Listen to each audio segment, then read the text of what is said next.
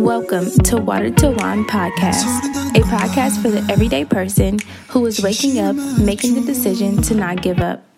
Every time that you listen, we hope that you find the tools to overcome your obstacles and keep having faith that God is working things out for you.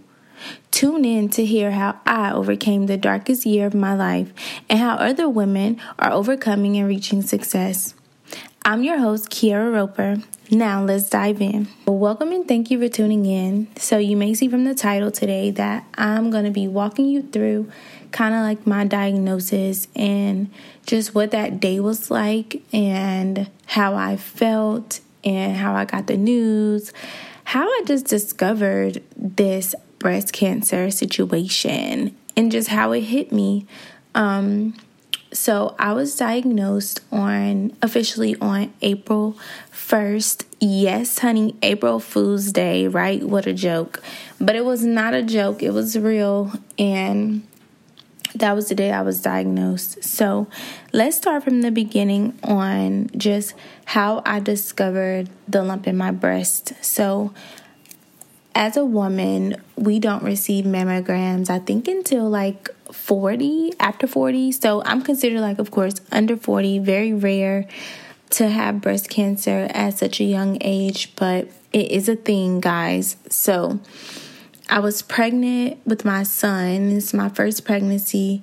So, there's a lot of changes there. And I remember that second trimester, I was moving some furniture in my mom's house, and I remember leaning in the furniture pressed against my breast, and I felt the lump.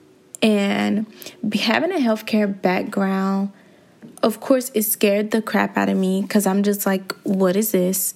This is a lump in my breast. And so cancer was the first thing that came to mind. But I mean, I'm 27, so I'm just like, no way. So you would quickly dismiss it and think nothing of it. I had already had a lot going on that year. I was a student. I was in grad school getting my master's. My boyfriend at the time, which is my son's father, he was going through his own hardships. So it was just a lot of stress on us as a couple because he was leaving at the time. So we was preparing for that, preparing to be a new mom. There's just a lot going on.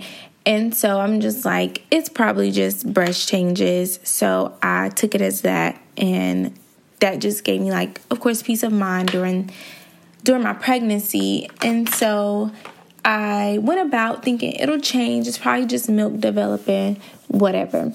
So I have the baby and I'm going to my postpartum visits. And I said, I really had to lean on God because, you're afraid when things seem out of sorts. The first thing that comes is fear. You're afraid. You think the worst. You go on that Google and you look up every bad thing in the world. And that's just kind of what we do naturally. We're always thinking the worst. It kind of sucks, but I was scared. And I remember having a conversation with one of my friends, and I kind of told her about my breast. And by then I was already, getting the courage to go say something. So during my postpartum visit, I just asked my OB, I said, hey, do you mind just doing another breast exam? Because, I feel a lump in my breast or whatnot. So she did some feeling around, and she was very alarmed, I guess, by how pronounced it was. And so she said, yeah, this is probably a clogged milk duct, let's send you for some ultrasounds. So I went in for ultrasounds probably very quickly after, maybe the next week or so. They call, they get you in for ultrasounds, and they kind of just look at it, and then if they feel like they need to biopsy your breast, they go ahead and biopsy it. And that's where they're pulling out that fluid to see what's going on in there. So I went from ultrasound. They wanted to biopsy it, so they biopsied it. And then boom, I was just kind of waiting. So I didn't really think nothing of it. It's you already once you get the courage to conquer your fear, you're like, cool, I've done that. So it was kind of like, I'm not going to continue to stress about the news now. And so in April, I remember waking up and I was making breakfast and I got a phone call that I missed from what looks like the doctor. So, of course, I got nervous. So I didn't call them back right away. I looked at his voicemail and it was like, hey, call me. Here's my personal cell, blah, blah, blah. So I called my doctor back and he just read me the news. And I just remember like hearing it all, but not hearing it. Like he kept talking and was just like, I'm so sorry, so unfortunate, blah, blah, blah. And I just remember saying like, yeah, okay. Because he's going over like what the next steps are. Like, this is what will happen. These are the people that I'll be calling you. And so I'm just like telling myself like, okay. And I think in those moments, I'm literally thinking like, you can handle this. And the more he talks, the more I break down, I think. And so I remember just crying on the phone, like crying. After a while, I'm just crying while he's talking. And so my son's dad is here and he's like, what's wrong? And I tell him like what they say and he just hugs me.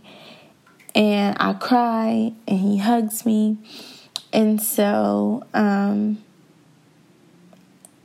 get off the phone. I just say, thank you.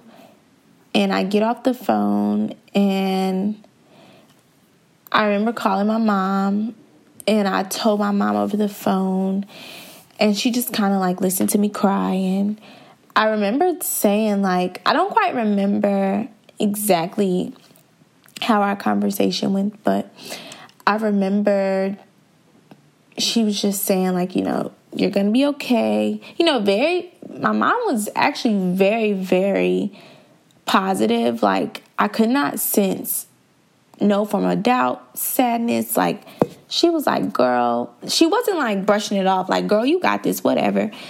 Cancer who? She wasn't like saying that, but just her ability to have like so much grace, calmness, and just like, okay, this is the road we're going down. That's how I felt. It was just very calming spirit. And I know for a fact I get that from her because I think I've been very graceful throughout this whole process. But anywho, continuing with the story. So I remember telling my mom, like, I know, but it's just not fair. I definitely remember saying those words, that it just was not fair. And so breakfast, y'all, did not get done. I didn't eat a thing that I was on that stove cooking. I think I was making like pancakes and things like that. So I just like was not in the mood. It's like, y'all know that feeling when someone close to you dies. It's like you're so stunned the whole day. It's just sad. Like that's kind of day I had. It just felt very weak. Like I felt weak. And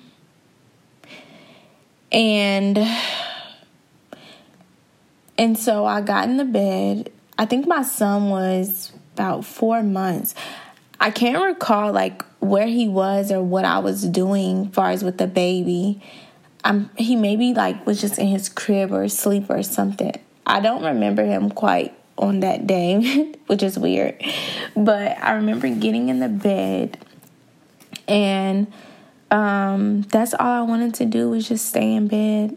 I was just so like thrown off. I just stayed in bed and my son's dad was like, we're going to get through this, just giving me like pep talks, and was I okay? And just didn't want me staying in bed, and things like that. Welcome and thank you for tuning in. So you may see from the title today that was honestly the forefront of my thoughts. It's kind of like anything that could get in the way of me experiencing my child was heartbreaking. I think that was the most heartbreaking thing to consider, to have to digest, and to have to overcome.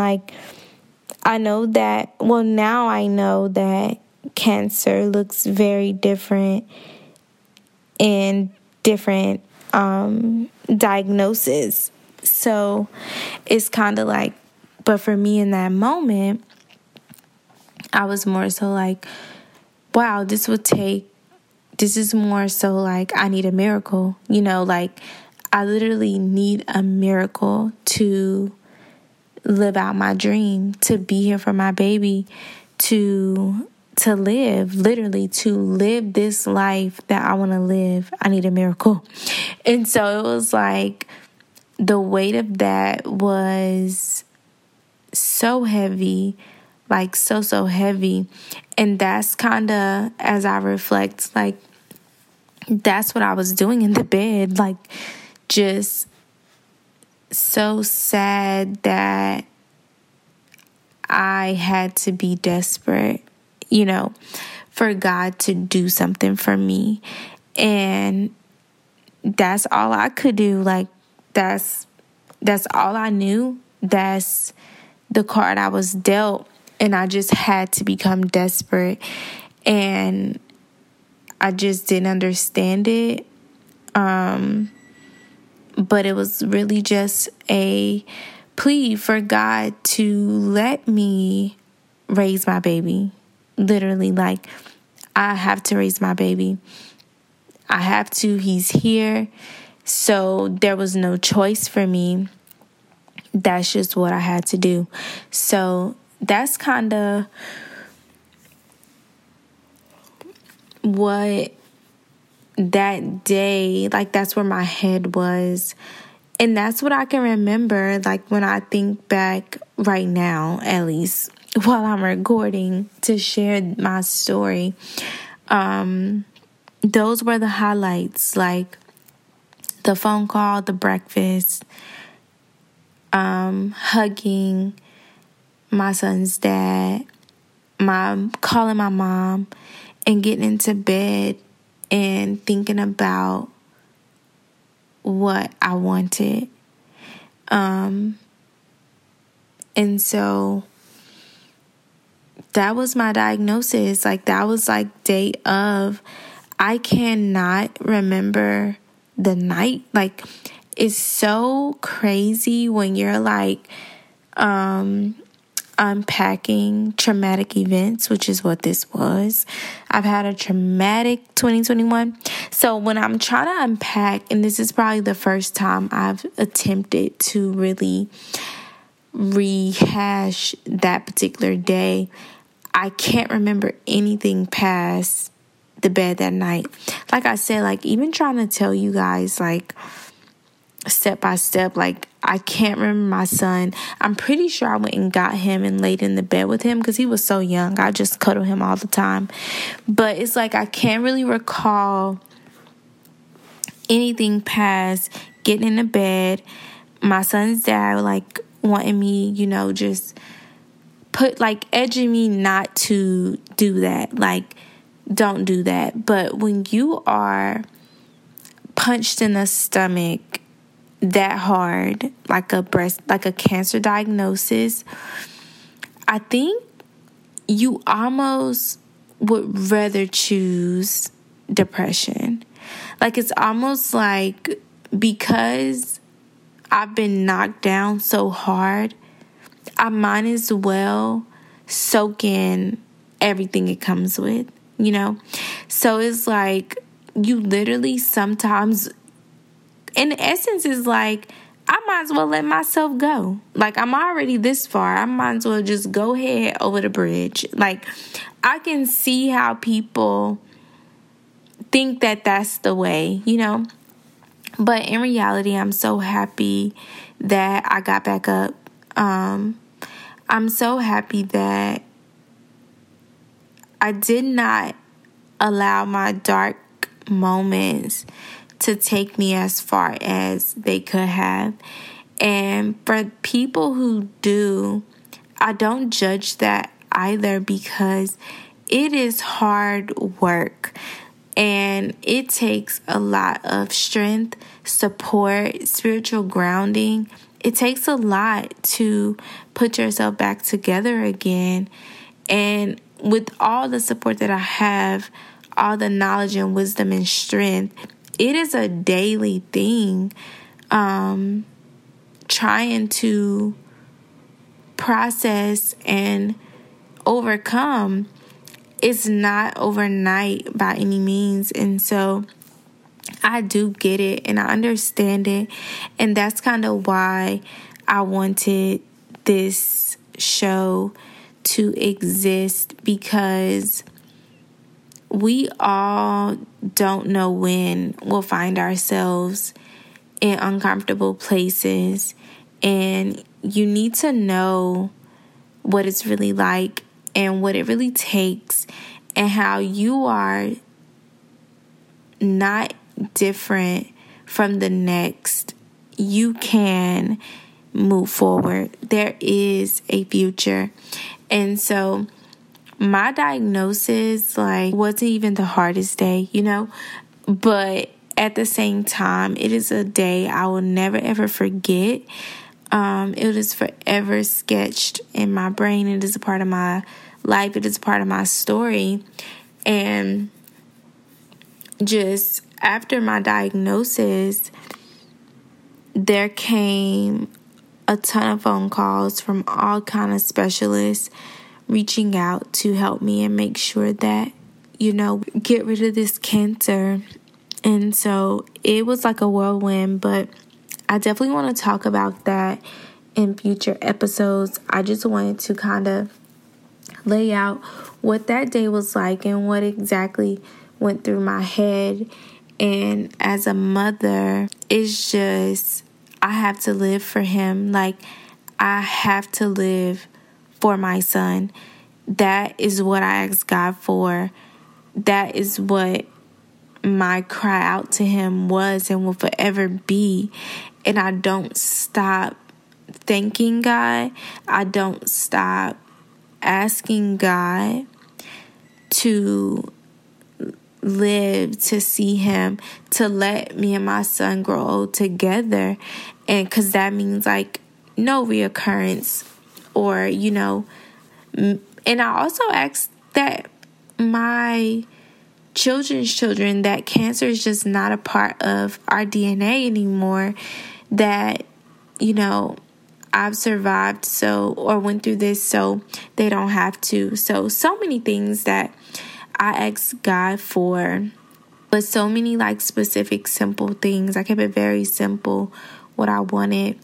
And I'm just so thankful to be here. So without this episode being extremely long, I didn't want to just ramble, but I thought it was important to start at the beginning. And that was the beginning of my journey. So thank you so much for tuning in. Thank you for listening. Thank you for supporting me. And please tune in to the next episode so I can get into the nitty-gritty of what it's like to be going through the process of healing. So this is Water to Wine Podcast. I'm your host, Kia Roper. And thank you. See you next episode.